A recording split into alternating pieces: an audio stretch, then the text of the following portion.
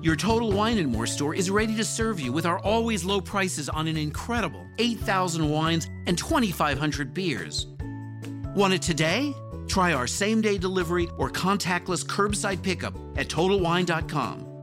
Whether you're grabbing your favorite beer or pouring a glass to enjoy an evening on the deck, Total Wine & More has you covered. Visit any of our 12 stores in Northern Virginia.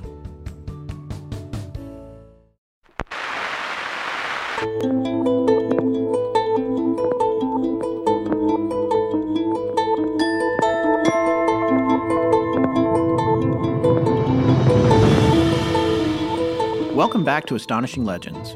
I'm Scott Philbrook, and this is Forrest Burgess. Tonight's show is presented as a Thanksgiving treat. A bonus show, if you will, ad-free and uninterrupted. We give thanks to you, our listeners. So we're just going to rejoin our original theories conversation where we left off. Happy Thanksgiving.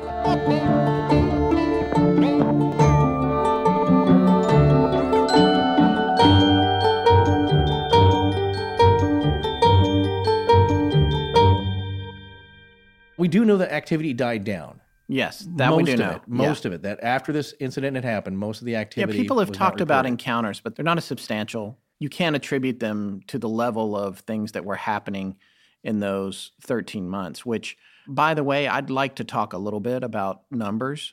Yeah, go right ahead. We made an allusion to this earlier, and I think this particular segment drives Cogswell, our skeptic on board, a little bit crazy. Well, but hey, come on. He's coming at it from the perspective of a scientist, which is what he is. So yes, they have a different thought process than the freewheeling folks like us that like to conjecture. yes. Forrest has a friend who is a numerologist. Well, no. She enthusiast. An enthusiast, yes. As she called herself, a dilettante. Yes. Yeah, Skip Harvey's. Yeah, a little shout out to you, Skip. She found it interesting, and there are really interesting aspects to it. But she reads books and goes to websites and different places of information on her own to just kind of brush up on it. But she does not practice. She does not make money off of it. She just kind of does it for fun. But she knows a lot more about it than either of us.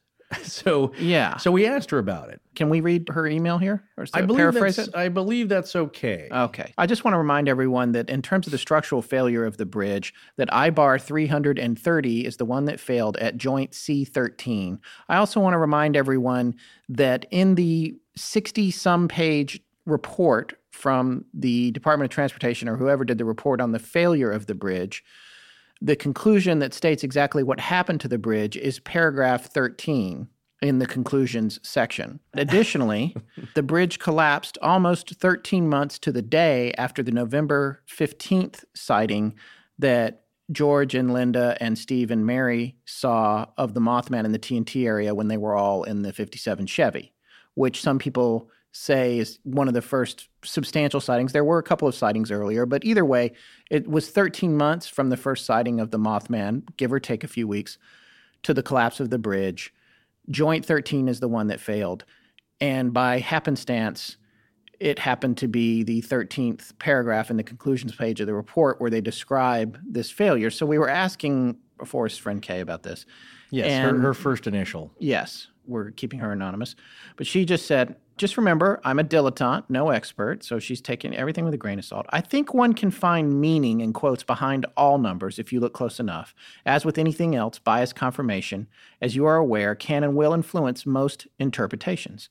None of this is an exact science. All of it is open to interpretation. Those caveats laid bare, it depends on how deep you want to dig into the numbers.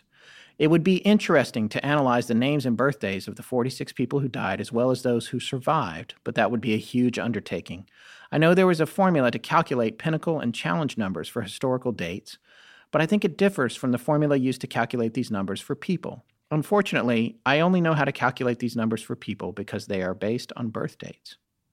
One of my favorite numerology bloggers is this guy, Hans Decoz, or Decoz, D-E-C-O-Z. Check out the link below to see his interpretation of 9/11. Pretty fascinating. We're including that link in the show notes.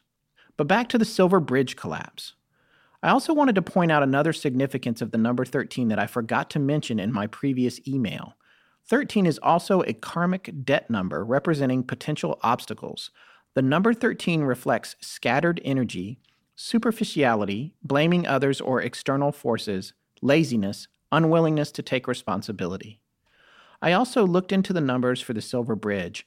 Adding up the numbers corresponding to the letters in the name, the total comes to a 4. This number isn't surprising because 4 is the builder number. At its highest vibration, it represents strength and stability. At its weakest vibration, well, it represents the exact opposite, which is chilling considering what happened. 46 people lost their lives. That number boils down to a 1. This number represents leadership.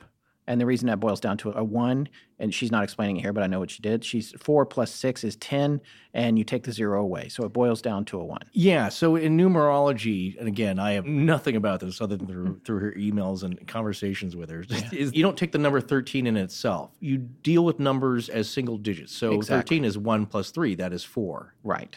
Yeah. So she's saying here that 46 people lost their lives. That number boils down to a 1. This number represents leadership, new beginnings, strength, determination, and courage.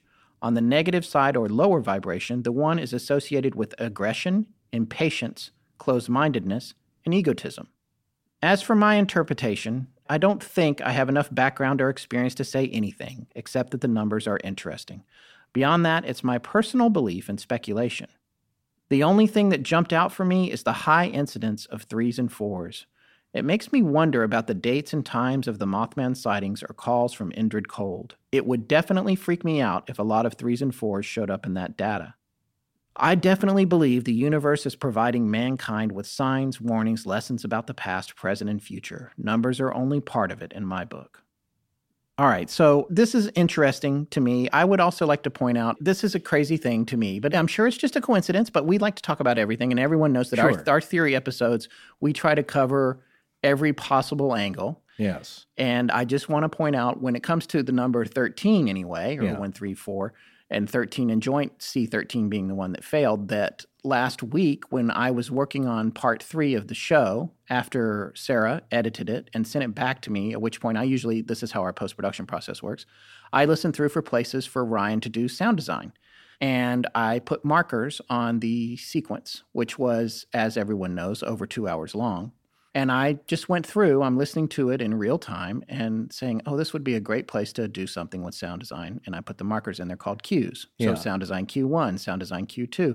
Along the way, I'm doing other things. I'm trimming very, very little because Sarah's such an amazing editor, but I do a little bit of work where I might remove something that she couldn't have known about, Right. some content mistake that we made or something like that. And I'll take this stuff out. So I've got a lot of markers in there, and I got down to the very end, which, as you know, we revisited the collapse of the bridge. We were talking about the woman who drove onto the bridge in the 3D movie that we posted of her experience.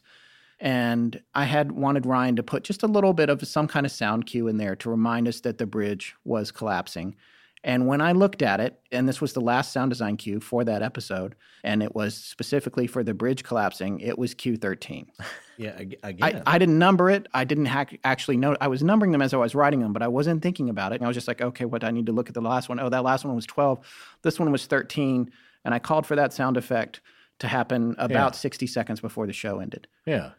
Anyway, it's probably nothing. This is a confirmation probably nothing. bias. It's just whatever. Right. But, I almost feel stupid even talking about it, But it struck a little chord in me. Yeah. But I can't say that I didn't get that feeling that I get sometimes where the hair stands up on your neck. None of that happened. But I was just like, wow, it's a little strange. Right.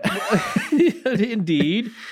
But I look at it this way. There was that movie with Jim Carrey called, was it 23? It has to do with people obsessing over the number 23. Yeah. And there's a good line from the movie, but it goes beyond the movie itself. But if you look for the number 23, you'll find it. Yeah. And It's like 11:11 on your clock. If you start noticing 9:11 on your clock. Yeah, if you start noticing it, there's 3:33. There's a mental connection that you start to make. Good luck sleeping, everyone. Or now you're just going to be waking up staring at 3:33 in the morning. Yeah. For a while, I was always looking at the clock at 12:34, so it's 1, 2, 3, 4. Oh, yeah.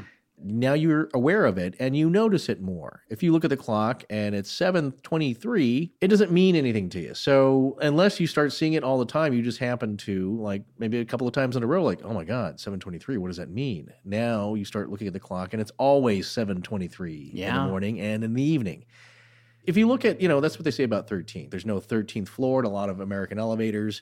It's cultural. In Japan, it's 4, I believe. Yeah, in Asian countries, yeah. Death. So there's... Were you the one that told me that? Yeah, I do know that there is a digital tape evolution. Went from D1 as a digital tape. These were D2, broadcast quality tape formats. Yeah, D2 was the large cartridge that was a very high quality of its time. Then D3. And these machines that played these tapes back when we were finishing commercials and movie trailers and all that stuff, even the decks were well over $100,000. Yeah, it's like putting a cassette cartridge into a Ferrari. Yeah, so, so it was D1 was the big one when I remember really when D1 came out. Yeah, the first digital cartridge format to come out, and then they came out with D2, right, and then D3. The machines were so expensive and would be outdated so quick that you wouldn't buy them. You would just lease them and put them in your machine room. Right.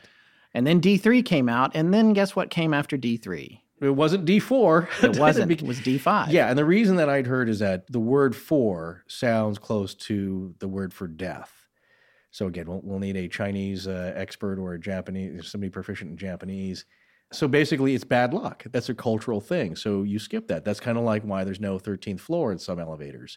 Then again, Taylor Swift loves the number 13, so writes it on her hand. So for her, that's a good luck number. So for some people, it depends on the emphasis and the focus that you put on it and the association of good or bad. If you're born on the 13th and you love your birthday, a lot of great things happen, you go down and you get the ice cream canoe, 13 is a great number. All right, before we go on, I want to talk a little bit about something. We're not going to go super far in this because it's another rabbit hole and we're trying to cover a lot of ground tonight. Trying to fill some holes. Yeah, but I wanted to talk a little bit about the planet Lanulos. Have you been there? No. Is it nice? Well, it sounds nice because let me tell you what, everyone walks around naked and apparently they all look good. That already makes it suspicious for me. Well, yeah. Let me ask you this, though. Is it a physical planet or is it a place? Let's explain to our listeners what we're talking about. What we didn't tell you about good old Woody and Indrid Cold, because we wanted you to just accept that story at its face value for what it was, is that later on in Woody and Indrid's encounters, Woody explained that Indrid took him back to a planet in a galaxy called Ganymede. Woodrow Derenberger. Yes, Woodrow Derenberger. First things first, in terms of human science anyway, there is no galaxy called Ganymede. Ganymede is a moon orbiting Jupiter. And Woody was led to believe by Cold that he was being taken to a planet called Ganymede.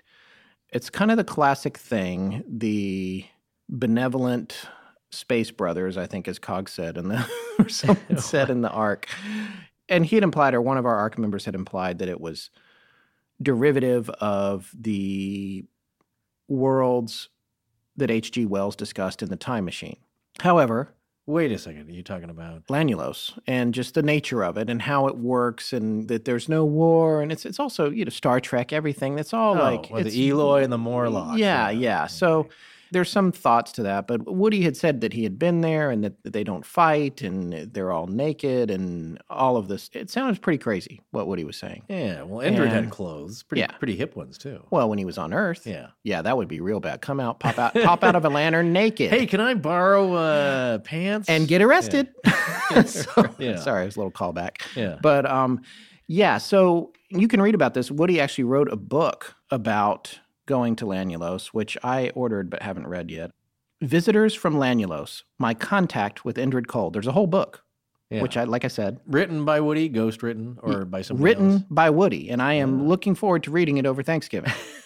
And it's my understanding, too, one of the things that he talks about in Keel's book, and when he talks to Keel, is that when he was working on the manuscript, people were repeatedly breaking into his house and stealing huge segments of it, and he had to write them over and over again. That ties in... actually, a callback to Jose Chung. Yes, the X-Files episode. Yeah, there's a gentleman in there who keeps trying to write a book about his exploits, and well, I'm sure it's connected. Yeah, he gets thwarted. Going back out to something that Forrest says all the time that I really love, taking the 10,000-foot view on this. Well, that's a business thing that I still like it. Okay. It's a business buzzword. Right. It's bleeding edge. Oh boy! But I just wanted to say, I think that the whole Lanulos story makes Woody seem pretty crazy. And as being the way that we are on this show, and we like to talk about everything in every possible angle, I'm not saying that in a dismissive way. I'm saying it goes a step too far. And I don't know why. For me, the guy in metallic clothes climbing out of a lantern that has nearly run you off the road is okay, but going to the planet Lanulos crosses some other kind of line. You know why? Because his story about the incident and interaction on the road, it's not cliched. It's not take me to your leader, Yeah. It's weird enough that it sounds oddly plausible. Right. If you don't buy into that, look, none of this is going to be plausible, okay? And we know that. But if you're willing to bet... It's hard for me when you start naming the planets and you start talking about the culture and all that, because you got to be real good at... You know who's was real good at that, I should say? What, Frank Herbert? Yes. Dune? You knew where I was going. I did not know that. There's just a stab in the No, but sand. like when you read Dune and you read about the cultures that he created and how it all works... It's believable. Look, so all if your you best- said that yes. that's what you experienced as a contactee, you went to this thing and it's like, I buy that. Yeah, but I'll tell you why, though. It's that extra step, but it kind of doesn't make sense. Like, you've got this interesting encounter where he gives details that are not too crazy. Aside from everyone being naked. Well, no, I'm not even getting to Ganymede yet. Oh, okay. I'm talking about this other thing where it's the first instance of this, and there's other examples. I'm kind of hard-pressed right now to think of them, but it's a type of story. It's a type of setup where you believe it, and then like, nope, flying pigs, no thank you. It's like you went too far. But here's my thinking on this. If it is part of whatever he experienced, and I'm not saying it's all accurate, if it actually all really happened, but if you want to believe Woodrow that he did experience something like that, and it is all hallucinatory in nature, and that's not to mean that it's not real in some sense. He experienced another version of reality, shall we say, that a place could not be called Ganymede, or maybe he's misinterpreting that, or he misheard it, or it's just, you know what? Like, right, it comes down to that whole thing, like all the stuff that was happening to Keel, the information isn't quite right. Exactly. It's Yeah, like, you know what, I hear you. they're presenting to him, we're actually 12-foot tall lizards with our junk hanging out. Yes. He's going to freak out. So let's just be naked, good-looking people. And again, that's another Star Trek where they go to this planet, they're the aliens, and then when they see them in their true form, they're like these tiny little like worms. Yeah. Well, no, but and I talked to Scott about this before. There is a couple of stories. Actually, it's an old friend of mine had the old Greek uncle, and he had this crazy story of being abducted. Mm. And the reason I'm pointing that out is and I didn't look this up. I was planning on it, and I thought it was not really that connected. But up near the kind of general tri or quad state area from where I'm from, in Washington State, there was a story that made the paper. And I'll just relate quickly here without all the facts, because I love doing that. Did you just pin down your region? No, just Washington State. It's one of them. That's in the general area. And it's not from the area that I'm at. It was Western Washington. So, excuse me. But I did go to school in Western Washington. So, but at the time, it was in the paper, and I saved it somewhere. But it was a crazy story. This woman's, she's probably in her 30s or 40s. Her father, who's in his 70s, probably close to 80, goes out hunting, and as you know, old guys are wont to do, and he's taking his pickup. So what they would do is drive down the road. He'd see a spot where he'd like to go in and kind of hunt legally, and he'd park the truck along the side, along the side of the road, and he'd go wandering in. Well, he didn't come home for 3 days. So his daughter was terrified that he was hurt, or something happened to him, and he broke his hip, and he couldn't get to help, couldn't get to the truck. So they searched for him. They looked everywhere, and on the third day, she finally came to this clearing. I think they found his truck, but he wasn't anywhere near it. They came to this clearing, and there he was, sitting out in the middle of this clearing in the woods, surrounded by trees, sitting on a log. And she comes running up, like, Dad! He comes running up to him, and he's just as peaceful and calm as ever. And his clothes are perfectly cleaned and pressed. And she's, what happened? He's like, well, I was abducted. And I know that sounds crazy, but I just got back. And I got to tell you, it was a nice experience. And that was as was reported, but his description was, well, they took me aboard their craft, and I was tended to by miniature naked women. Oh. So that, I know that sounds crazy, but for those of That's you the that UFO I want. It's like, well, Scott, you don't know what they really are. They could be like 12-foot tall lizards. Yeah, good point. Because the point is like... They're tricking you. They're putting you at ease. As our friend Travis says, it's a trick. Yeah, it's a trap. Then my other friend, I said it with his Greek uncle or friend of the family, an older guy. He Is was that a also euphemism? Greek uncle? Yeah, no, that's Dutch uncle. Oh, okay. And it's not a euphemism, but it's a nickname. But the Greek relative or this family is what happens friend, to your brain after recording it's been so 4 long. parts on the Mothman. I know. We did this all in one stretch. We just chopped it up and delivered it at different times. Yes. Which is kind of what's happening here. Yeah. He also had a similar story. He was taken aboard a craft. He said, they push stuff on my food. They gave him some special food. It kind of made him woozy or something. That's the Greek guy. But then was tended to by miniature naked women.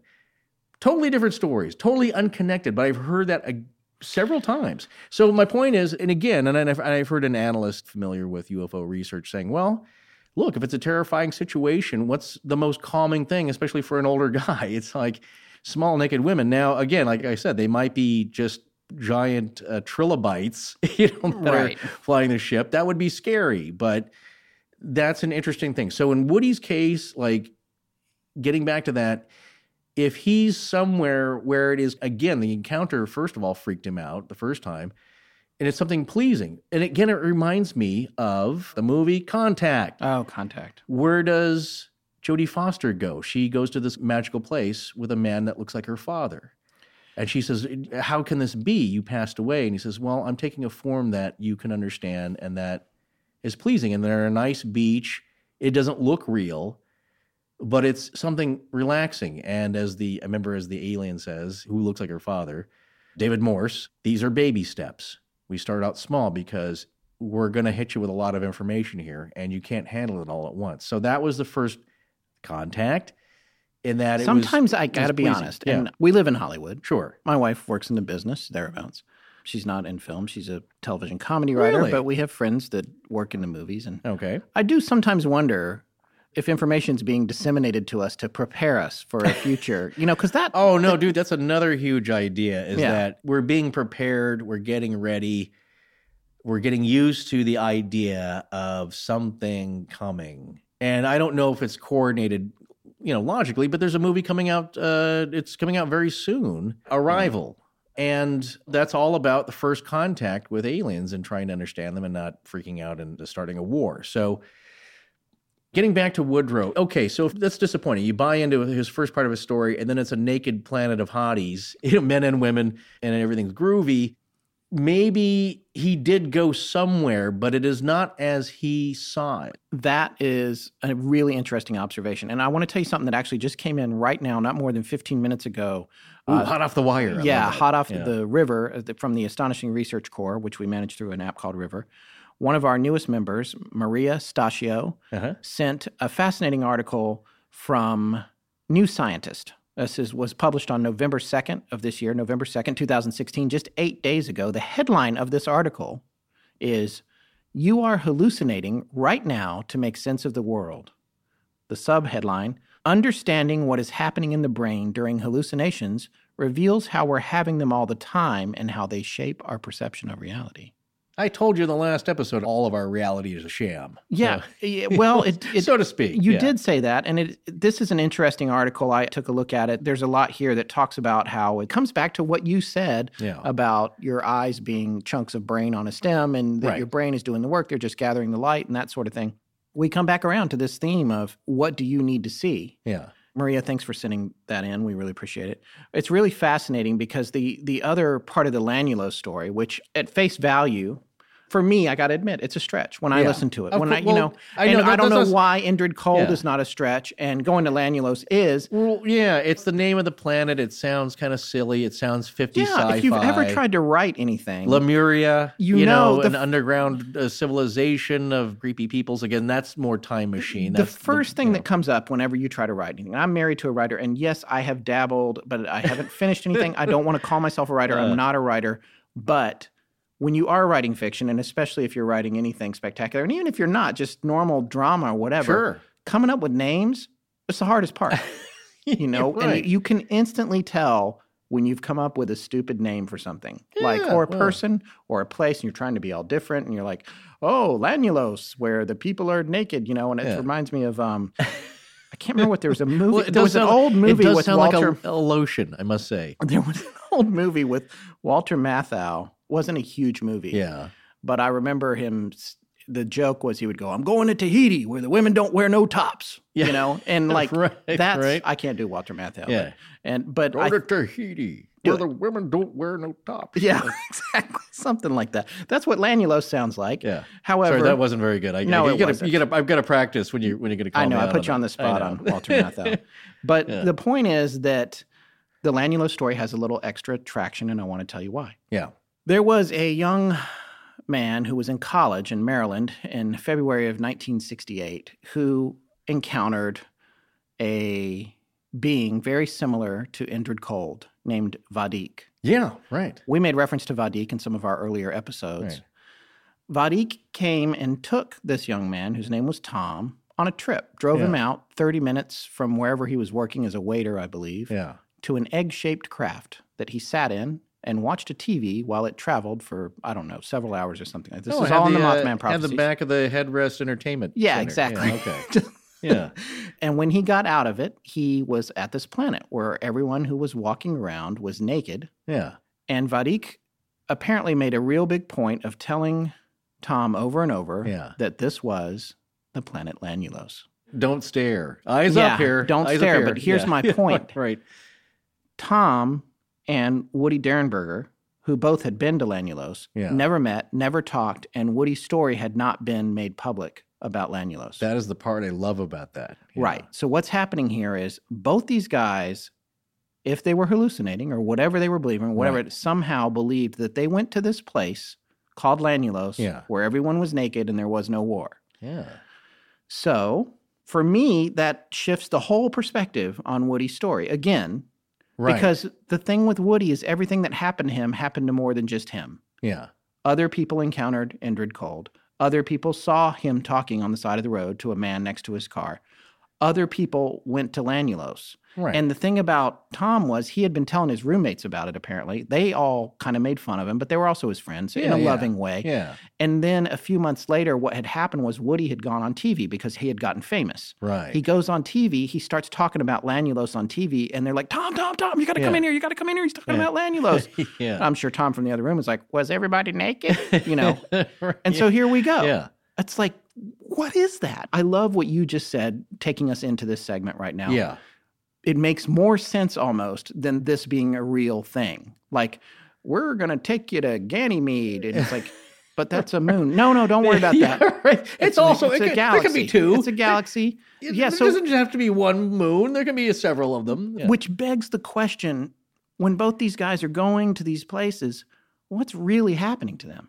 Possibly even dark. And what is happening to them? Right. And is it being perpetuated by the same beings, the same people, the same forces? Yeah. Is it like, hey, this guy, Woody, play cartridge number 2, which is the Lannulose interaction. Right. It's like some guy in a DJ booth. He's got, like, I keep coming back to DJs. And he's got a cigarette and it's stuck to his lip. It's not even, it's just hanging down, smoke's coming out, and he's just grabbing cartridges. Or this old-timey, what they used to use, carts. They called them carts. Yeah, you're right. And he's plugging in the Lannulose cart or the tiny naked women cart or the whatever. And they're sending people all over the place. God only knows what's actually happening to them while this is going on. Yes, and unfortunately, you like, give that guy number 27 the anal probe one. Like, oh, no. I do not want that cart. I do not want that cart. They're not connected, but again, if you kind of separate out the fact that neither of these guys actually went to a place called Lannulose, but they came up with a story independently, and maybe they even believed it. They believed they went there. So what is that psychic connection between these two disparate people that have never met? Yeah. If you can prove that have never come into contact, they didn't share the story. I think their two pods in the Matrix are right next to each other. That could be. They're running the same. Again, one's borrowing the other program. Yeah. Really, to back this all out, it calls into question the nature of our reality on the very base level here. It's like, are these even other beings? Are these experiences real? Is this a glitch in the Matrix? Great subreddit, by the way. Yeah. Right. Yeah. But is it duplicatable, or is this actually done by an outside force that is enacting some kind of experiment or observation on us, and some of us get the same treatment? Or, like I said, as long as we're not getting the treatment the cows are getting, I'm okay. I don't want to be cored out. Yeah, the rules, people, the rules. Yeah. And our own Mr. Cogswell and his excellent observation. I don't know how much we'll talk about that in a few minutes here, but we can only go by what people have reported. And if you are an experiencer yourself, and I only met a couple, and I got to tell you, they're not the town wino, sleeping under the bridge. These are very That's the guy you do the podcast with. Boy, I wish if that were the case. I wish you'd seen something. We could have some good stories. But these are people in very serious jobs with families, totally upright citizens, and yet they've had this very unexplainable experience that I'm telling you, you don't have to believe me, but it happened to me. Yeah. And what do you do with that? All right. Let's come back down to earth for a minute. Okay. Let's talk about more earthly, simple explanations for the people that already unsubscribed to us 3 episodes ago. Or probably in the last half hour, they just turned it off and, they listened to the last podcast on the left or something. We can't continue without talking about mass hysteria. And well, that even came up with our own river folks and the Ark with a suggestion that if you're looking for a symptomatic psychological effect or even sociological effect, that seems to have some kind of correlation there. Yeah. There's a lot of different stories about mass hysteria and how it's come about. And it's something that you've mentioned over the years. Yeah. I can't say years. We've been doing this 2 years. MK Ultra. I can't believe I just said that. MK Ultra. Yeah. We say MK. If you're taking a drink every time we say MK Ultra. You've only had about 4 shots. Yeah. You should take a drink when I say again. Yeah. Again. And again. And again. So, or folks. We actually, I like saying folks. I'm okay with folks. Marty's, he's had many a drunken evening just shooting fireball whiskey by how many times we say folks. Yeah. There are certain tropes, I guess, or bellwethers, or whatever you want to call them, bullet points in this genre that keep coming up to explain these weird things when it's a group of people. Yeah. Obviously, when somebody's experiencing hysteria, and it's like, I saw these orbs come down and they captured me and I saw naked people and it was kind of nice.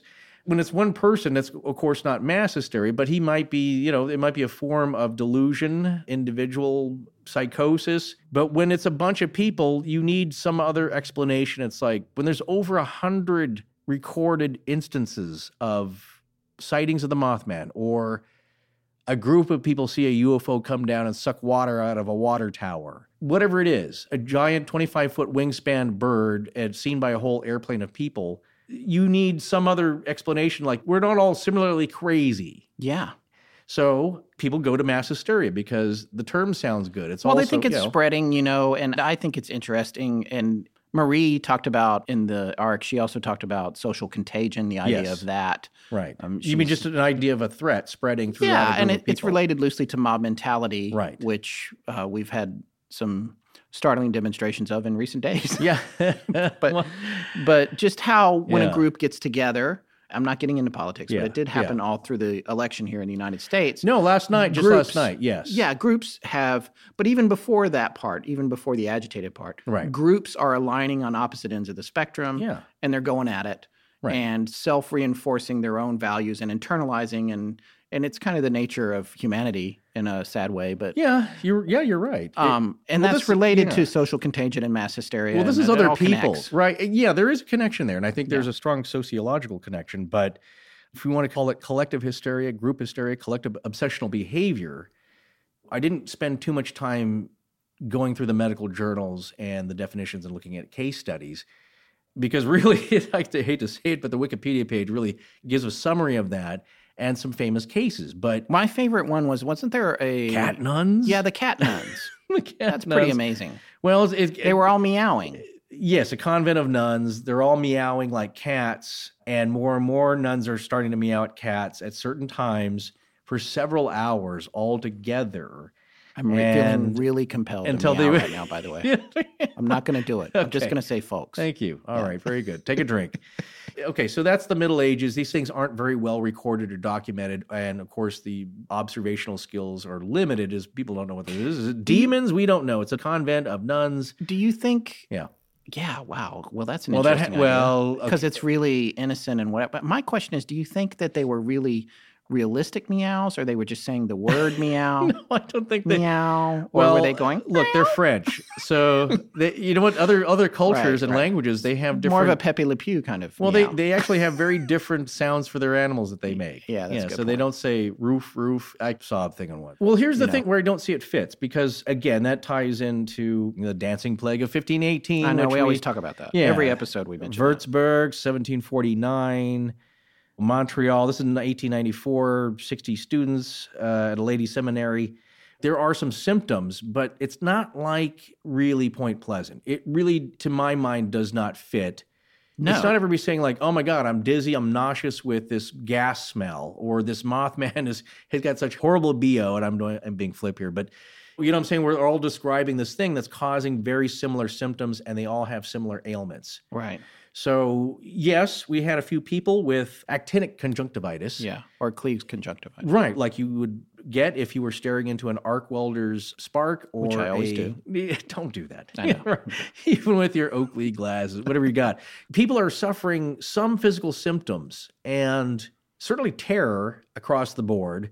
So you have like Mary Millette, and she's bleeding from the ear. Some people have conjunctivitis that never seems to go away. But it's not like they're all suffering like seizures or, you know, again, it sounds silly, but dancing, you know what I'm saying? A collective activity that... Right, there's a difference between what you're saying right now is Yeah. that you do not personally feel that the Mothman case is a case of mass hysteria based on what you know about other cases that have been attributed to mass hysteria, which, by the way, Yeah. I want to say, and just in terms of defining mass hysteria, Right. trying to put a frame around these incidents, whether it's the nuns in the convent or the dancing plague, Right. to me, mass hysteria is a hypothesis. There's no proof of that is what's happening. Exactly. That somebody is yeah. doing this thing and 100 other people are doing it because they're just trying to frame something that they don't understand. That's this a day. large part of There's a large part of. Now, keep in mind, folks, what if it's we are not a real outside influence? We're not psychiatrists. We're not No. sociologists. We're not psychologists. We're not, as totally John Keel unprepared. says, I think he's an expert on nothing at all or something like right. that. No, we can just make observations and hopefully you'll enjoy them. Yes. What we're saying here is that when you get to these symptoms, what happens is that there's no gas odor that's detectable by outside people. There's no reason that the Tanganyika laughter epidemic has any physical cause. They didn't all eat, crazy oatmeal, and then now they're all laughing for days and days and weeks, and it comes back even when they stop. It doesn't really fit to me, the symptoms and the causes, and, who knows what the cause is, but I think you're right, is that you're trying to put some kind of sensible label on this group happening. Now, out of this list, and of course, it's Wikipedia. Look, it's not complete. It may not even be totally accurate. And, like they list the clown sightings that we've been kind of talking about, and they're saying, like, that's part of mass hysteria. But, no, they've actually caught some people. Right. So, to your earlier point, just quickly before I talk about the Monkey Man of Delhi, I do think that it is possible that somebody heard a description on the news, male or female, doesn't matter, and they started freaking out about it, and suddenly they think they see something in the woods. That happens all the time. And so a lot of those cases could definitely be misattributed or just part of wound up nerves. The whole town was under tension. People were freaking out, and because these stories are kind of coming forth. So yeah, it's not that the fact that they want to jump on the bandwagon, it's that they've wound themselves up so tight that now they see something out in the woods, and maybe it's a deer and they could see the eye shine. It's like, oh my God, it's Mothman. Right. If you've got 100 people telling a story, and that's the thing that it always is, and it's like you say, you only need one of these to be true. But if 100 people are telling a story, and say you even take the statistics associated with the infrasound experiments, then you still got 20 people who encountered something unexplainable. Exactly. And the fact that some people have symptoms, but it's not all completely the same, and that they seem to be more directly physical. You know what I'm saying? Like bleeding and eyes that are swollen is different than like I'm getting seizures, or I can't stop dancing, or I can't stop laughing, or meowing. All right, talk to me about the Monkey Man. Oh, here we go. I'm going to read a little history. And again, this is from Wikipedia, but it's kind of fun here. So in May 2001, reports began to circulate in the Indian capital, New Delhi, of a strange monkey-like creature that was appearing at night and attacking people. Eyewitness accounts were often inconsistent, but tended to describe the creature as about 4 feet tall, covered in thick black hair, with a metal helmet, metal claws, glowing red eyes, and 3 buttons on its chest.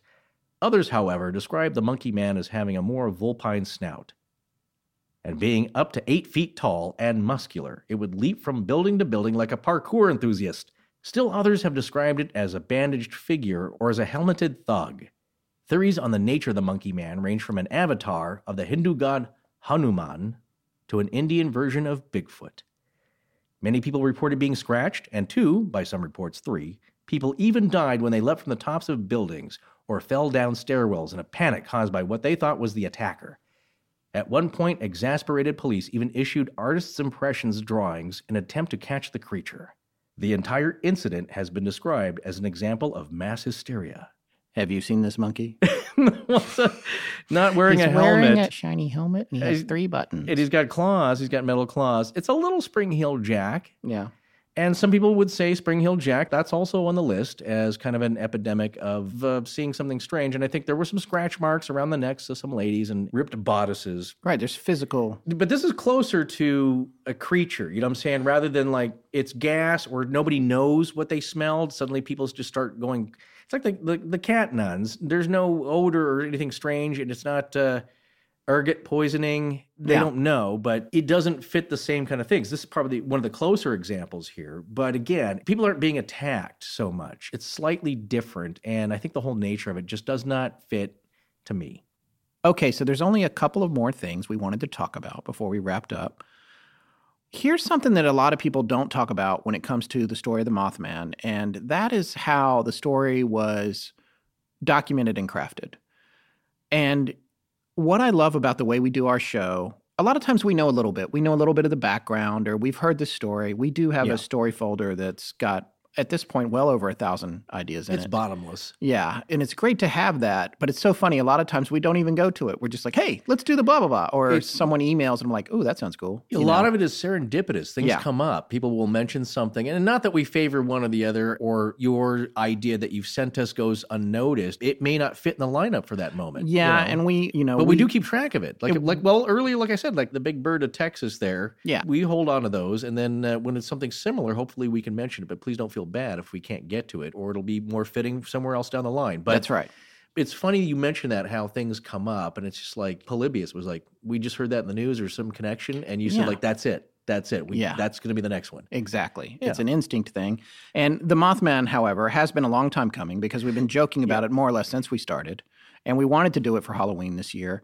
And at this time of year, we also like to get on the creepier side. Don't worry, folks who love our more historical, non-creepy stuff. We're going to be getting back to that in 2017. We'll be soon boring you, yes. Yes. Okay. But we'd like to do the spooky stories too. And the way that we do our research for this show, it's a blessing and a curse. That expression is a cliche, but I do think about it because, my wife used to work at Saturday Night Live, and I used to be so amazed at how it was essentially Monday or Sunday. Yeah. And they had to figure out what they were going to do the next Saturday. They got one day off. They would take Sunday off. Sunday. And that's like a half day, right? Because they were up all really late. Yeah, generally, if you go to the after party and the after party, you're out till 5 or 6 in the morning on Saturday night.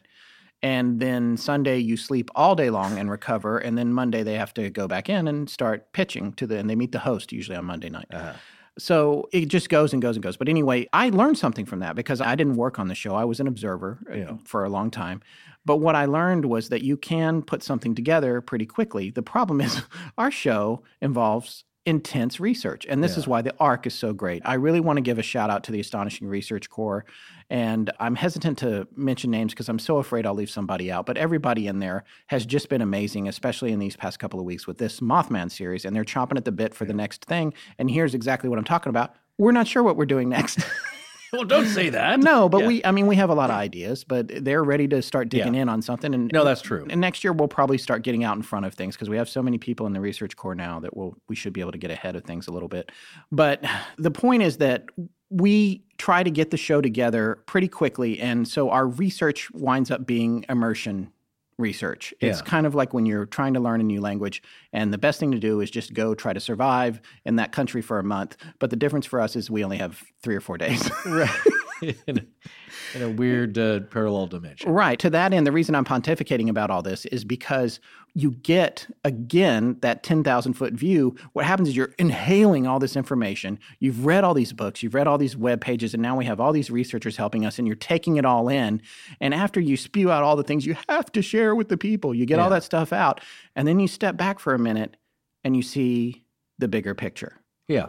And you also see, if you're doing this show like we are, or if you're one of those people that just found us and binge listened, God help you, to 52 episodes in a row, there's an evolution not only of the show, but there's an evolution of perspective.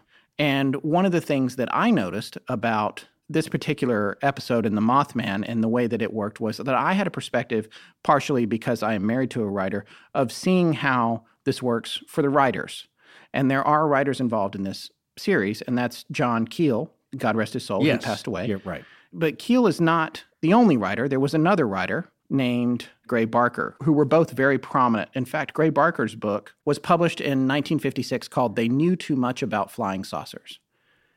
One of his later books, which predated the Mothman prophecies by John Keel, was called The Silver Bridge. Right. And that predated the Mothman prophecies by 5 years. It came out in 1970, which was 3 years after the bridge collapsed. Now, Gray was from West Virginia. He was right there. He was all up in that. Yeah. He wasn't having to visit it to tell the story. These were his people. Right. All right. So when I was looking at the whole picture of how these writers were all intertwined and working together and also capitalizing on this really amazing story, and these are people who write about really amazing things. Yeah. What I saw was something that I've seen before, which is how a group of people in the same creative discipline interact. I know that vibe. I know what that feels like. Okay. And it's interesting. There's competitiveness. In some cases, people are friends. Some cases, people are enemies. These two guys were going after the same prize. And in fact, Barker kind of beat Keel to the punch with his book, but Keel's book turned out to be the big, big hit. Well, there's reasons behind that, I believe, in the nature of the books themselves. There are. And you're going to get to this, I get a feeling. Yeah. Right. And this is the other thing that's interesting, too. Yeah, that we do need to talk about that, the creative angle of those two authors' works. These two guys collaborated. They worked together for a little while. Yeah. So, and that's what's interesting about it, because when Keel was having to travel to the area to learn about it, and he got connected with Mary Heyer, who was the journalist. Right. And they started working together. And so he was connected to a local, and he's a really great investigative journalist. Yes. And he also specialized in this type of stuff. Gray was a local and also was very much interested in UFOs, but he went on record over the years as saying that those were his kooky books. His kooky books, yeah. And that he didn't believe any of it. And for him, it was all kind of a game.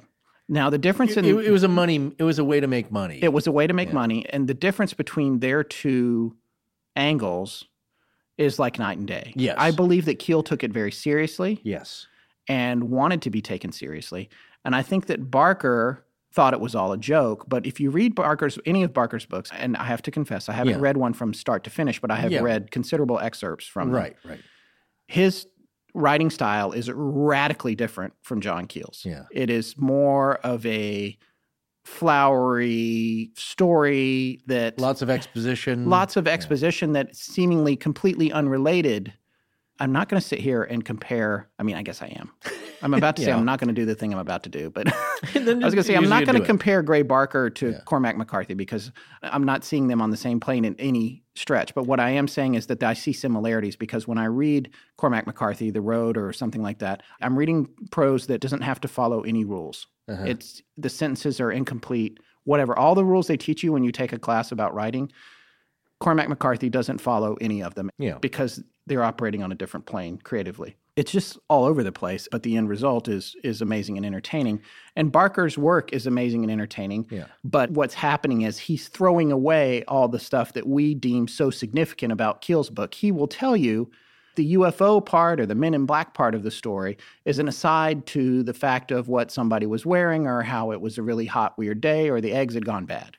Would you say it's the difference between spinning an old yarn and giving you kind of a detailed journalistic approach report? Yeah, I would say it's very different. And Barker took pride in his work. Sure. But he enjoyed the color that went in around the stories and probably exaggerating that color. And I think there's probably no question that Keel maybe made some exaggerations here and there too.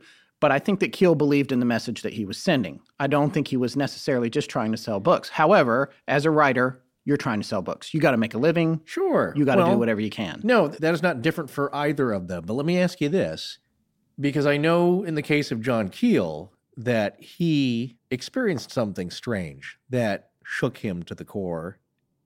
But I don't believe Gray Barker ever did. Barker did not. From what I can tell, and I'm not casting aspersions on his character, these guys have all since passed away. Barker appropriated something that a publisher that he worked with and wound up being friends with. Right, and collaborating with happened. Yeah. And here's the interesting thing, because Keel and Barker, if you're a reader of Stephen King, I'm a fan of Stephen King as a person and a writer. I don't love all his books just because I don't buy into those kinds of books a lot, although I did enjoy the Tommyknockers and I enjoyed some of them, and Eyes of the Dragon. But one of my favorite books that anyone has ever written was the one that Stephen King wrote called On Writing.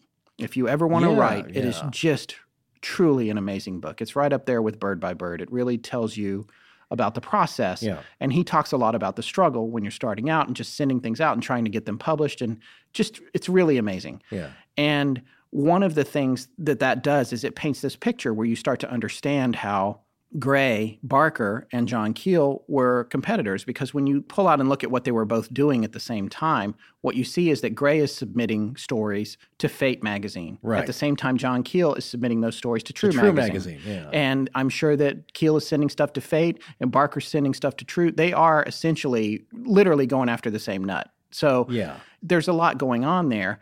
When Keel comes to town, there has to be a part of him that's thinking, this guy's an interloper. He's muscling in on my territory. He's coming in on my territory here. I have this story that made world headlines when it happened. And now Mr. Big Shot's coming in from New York. So I haven't read that any of this took place. Yeah. I'm just channeling what I think a possible scenario. Right. No, there's a little bit of correspondence, at least from Keel to Barker. Yes. There is a note, right? I don't know if you were going to get to this in a little bit. No. Go ahead. Saying that you got to watch out, Gray, because you don't know what you're dealing with here. Exactly. These people play for keeps, I believe is actually part of the quote. And that was my point earlier. If you didn't experience any of this, you can go on writing your kooky books and thinking like, well, you know what, this is all good fun and people might believe it. He was also a prankster and a hoaxer. Yeah, and that's the next thing I wanted to get to. Barker was, not Keel. Yes. But I believe John's note to him was like, hey, dude, in so many words, I know you're having fun with this, but you don't realize there's a serious aspect to this, because John Keel experienced that serious aspect of it. Well, why don't we talk about that for a second? You had told me that you were listening to Jim's show. Do you remember which show it was? Jim Harold. Jim Harold is Jim's the man. He's kind of the reigning king of the paranormal podcast. He's been doing it a very long time, and he was one of the guys that inspired us to get into it. Since 2005. Yeah. Jim has interviewed everybody, pretty much all the big names in the genre. And one of them is Brad Steiger. And Brad Steiger was a friend and contemporary of John Keel. And there's a little story that he tells. What episode is this from? This is from from Jim Harold's Paranormal Podcast. It's from October 26th, 2010. So it's been archived. So the way Jim operates his revenue stream is that you'll have to sign up for his Plus Club, which if you love this stuff. To get to the older shows. Yeah, it's $5 a month. It's definitely worth it. Is a member? Or more. Yeah, I think it's about $9 or $10 a month. My favorite show of his is the Campfire Show with the... real people calling in with their ghost stories. And some of the best ghost stories I've ever heard have been on that show. Yeah, chilling stuff, but it kind of gives you paints a bigger picture of what's going on out there. Right. But this one is Brad Steiger was promoting his book, Real Monsters, Gruesome Critters, and Beasts from the Dark Side. And so Jim was interviewing him on his show. And I found this interesting because I remember this vaguely. Like, I remember Brad talking about John Keel and a very disturbing encounter that John had in his own apartment in New York. And so Brad had gone out to meet with John because I think he was working on a book about Valentino, the old silent film star. And he was, very cool. I just mentioned this when I was talking to Scott here, that Brad went out there to talk to Ivan T. Sanderson and John Keel, and it's Brad Steiger, who's so prolific and such a big name in this field himself. I don't know, he's got like 80 books or something crazy. Yeah. Different publications and books.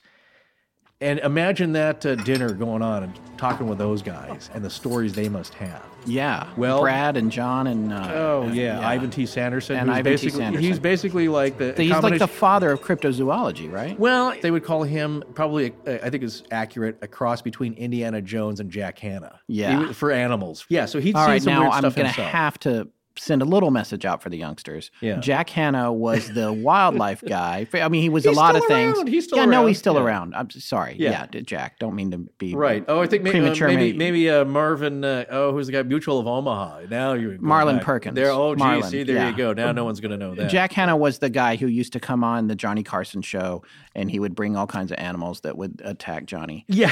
or pee on him. Yeah, you're right. Exactly. One of the two is they're both funny. But anytime you you can see him see on an- Saturday, Yeah. he has his wildlife rescue shows, and he's got that same old leather hat he wears. But he's still around. If you've ever seen an animal wrangler on any late night talk show, they don't exist without Jack Hanna. Exactly. So any researchers that have come after these giants in the field, Brad Right. Steiger, John Keel, Ivan T. Sanderson, they owe a great amount of debt to them. But anyway, now Brad tells this story about he went out to dinner with John and he never had Chinese food, I guess. So John Keel took him to Chinese food in New York, which I imagine was awesome. And as the evening goes on, he's telling him these stories. He had one about being visited by 3 men in black. And a little background here is that Brad at the time was a man in his 30s, very fit, was into weightlifting. He's a big dude. And he was like, you let these guys, let them show up and try and scare me. Yeah. Nobody's going to scare me. I can handle myself. And he was shaking in his boots after this. After this evening of stories. Not just this story, but a bunch of them. A bunch of other ones. He was convinced. And one little preface here is that John Keel told Brad this story, and Brad wasn't sure if John wanted this out because it's a little odd, but he said, well, he's passed away, so I'm going to tell it, and hopefully he's okay with it, wherever he is now. So what had happened is that John Keel told Brad the story that one evening, 3 men just appeared in his apartment. And I don't think he didn't describe them as seeing them materialize. They were just in his apartment. The door was locked. Somehow they're in there. And it's same old story. 3 men, as even Gray Barker's book describes, the number 3 showing up and saying, you got to quit what you're doing. Stop going down this path of investigation. At the time, weren't they specifically referring to the Mothman? Yes, this is around that. This is around that same time. Yeah. So that's what they're referring to. Because Keel was going back and forth from where he lived in Manhattan to Point Pleasant. Just so you know. Right, he was traveling a lot. He'd stay at the hotel there, and then the Blue Fountain. That's right. He'd be doing his interviews. I think was a little homage to the Fountain Bleu, Yeah, which is a the Blue 5-star hotel. But the Blue Fountain was not. Blue Fountain in Ohio. Gallipolis. Gallipolis. I do know one thing. In Ohio, it's called Belle Fountain, not Bellefontaine. Oh, so, right. Yeah. So there you go. I've been there. These 3 men wanted to impress upon John that they were not kidding around and they were not normal, not human. So they asked him, well, what do you have under your sink? And he says, well, why don't you go take a look? Being a little incredulous. So one of the guys goes under the sink, grabs a bottle of Clorox, brings it back, and each of these 3 men take giant swallows of this bleach to show them that it had no effect on them. But basically it was like, dude, back off. I'm paraphrasing there. But in their weird, stilted manner, they told him to stop investigating this thing. You don't know what you're getting into. I love that story. And so just let it sink in for a minute, people. Yeah. These 3 guys showed up in the apartment, in John Keel's apartment, and they drank bleach in front of him. And he never published the story he told his friends at dinner that this happened. Well, Brad doesn't think that this has been in print anywhere. So, and that's why he was like, well, I don't know if he really wants me to tell the story. He told to me kind of in confidence because it is strange. If you tell people this kind of thing, they're going to think you're nuts. Right. But Brad's position is, well, he's passed on, and certainly he has books where he's told about encounters similar to this. All right, so let me bring it back around. Yeah, go ahead. So what I want to say is, this is what we're talking about. These are the kinds of things that are happening to John Keel when he is calling Gray Barker and saying, look, I know you think this is all fun and games, and you're playing jokes, and you're being silly about this, but there is some very real danger, which Barker probably didn't believe in. We see this when people, they write to us and like, oh, that story you covered in an interview with that person, that's baloney. That can't happen. Yeah. Or, you know what, they saw a shadow of their family dog going through the hallway. That's what they saw. It wasn't a man in black, or they had sleep paralysis or whatever it is. And all I always say is, you haven't experienced it yet, and wait till you do. When it happens to you, everything changes. Yeah. All right, so my overall point, though, is that there's something about Gray. Gray had taken it upon himself to kind of mess with Keel during his Mothman investigation. Well, as we mentioned, he loved pranks and he loved hoaxes. Yes, he was a big fan of all that stuff. There's reason to believe that Gray was actually making some of the weird phone calls that Keel was receiving. And he probably did. Yeah, probably did. However, Forrest and I, personally, and we've talked about this we've talked about this off the air, so I feel like it's okay for me to speak for Forrest Yeah, right now. go ahead. Plus, he's right here. Sure. We don't think that Gray could have predicted that the Pope might have been assassinated by a man in black robes with a black knife at an airport. So even if you say, hey, Keel, all those calls must have been fake, it was all hoaxing on the part of Gray Barker, that does not explain the information that Keel got ahead of time regarding all the events that took place, including the collapse of the Silver Bridge, which even Gray couldn't have known. So there's a whole lot at play here. And when you look at the bigger picture, it's so much more complex than you could possibly convey in even a book or a movie. And we're taking you outside of just Keel's book. We're talking about multiple authors here coming at these things from different angles with different goals and then trying to get down at the root of what really happened. Yeah, you pointed out two very distinct and significant angles in that you have John Keel very serious about this, thinking that there is something going on, being personally affected by all this. And then you have Gray Barker, he's documenting it, and in a way that's important. And he's writing it up in a book, but his attitude about it is like, oh, this is just a bunch of hokum. Yeah. And it pays okay, pays the bills, and I'll do it, but it's tongue-in-cheek. He's giving you a wink underneath. Yeah. So, and that's the thing. We talk about hoaxers and stuff and people doing it for a laugh, but like at some point it's kind of cruel. Yeah. Especially when it's directed at somebody personally and you're trying to mislead them or make them look like a fool. That's the thing about practical jokes. It's fun if the person themselves... I still have regret about some practical jokes. Wait, you've done a hoax, haven't you? Yeah. No, I just, a long time ago when I worked in post-production in Los Angeles, right. This was some time ago, a friend of ours that was the head of IT and all this stuff at this big company, we called and we pretended to be Adobe. And we're calling to tell him we knew about all the pirated software he had. God, that would put the company. But the fear got it anyway. It wasn't my idea. Yeah. It was another person that I worked with idea, but I did participate in it. We called back 5 minutes later to tell him it was all a joke, and he was in the office with his boss confessing. Oh God, yes. Well, he did not lose his job. No. But it was a sobering experience for them about bootleg software. Well, that's a different thing. In this realm, my attitude about people who do that, it's like, I think there's really something that's worth investigating. Look, I can't personally tell you if all this stuff is real or part of it, and I certainly haven't yet experienced it myself, and maybe that's a good thing, but I'm for the position of getting down to the truth of what is really happening here. And with that, you need verifiable facts and interviews, and you need real good data. And when you have somebody doing a hoax on it, you're muddying the water. You're putting lies out there, and what I think we all really deserve is the truth. That's it for our epic series on the Mothman. And to paraphrase what Indrid Cold's cohort Vadig told Tom after every encounter with him, "We'll see you in time."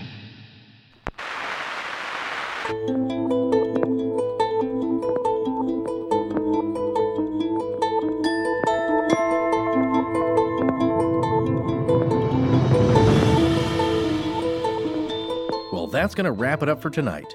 Thank you so much for joining us. We'll be back on November 30th with a new show. If you're in the States, enjoy your Thanksgiving. Our show is edited by Sarah Voorhees, and the theme is by Judson Crane. Sound design is by Ryan McCullough. Special thanks to the ARC and its lead researcher, Tess Feifel. But most importantly, we want to thank our listeners. You can find us online at astonishinglegends.com, as well as Facebook, Patreon, Twitter, Tumblr, Google+, and Instagram. Copyright Scott Philbrook and Forrest Burgess. Good night.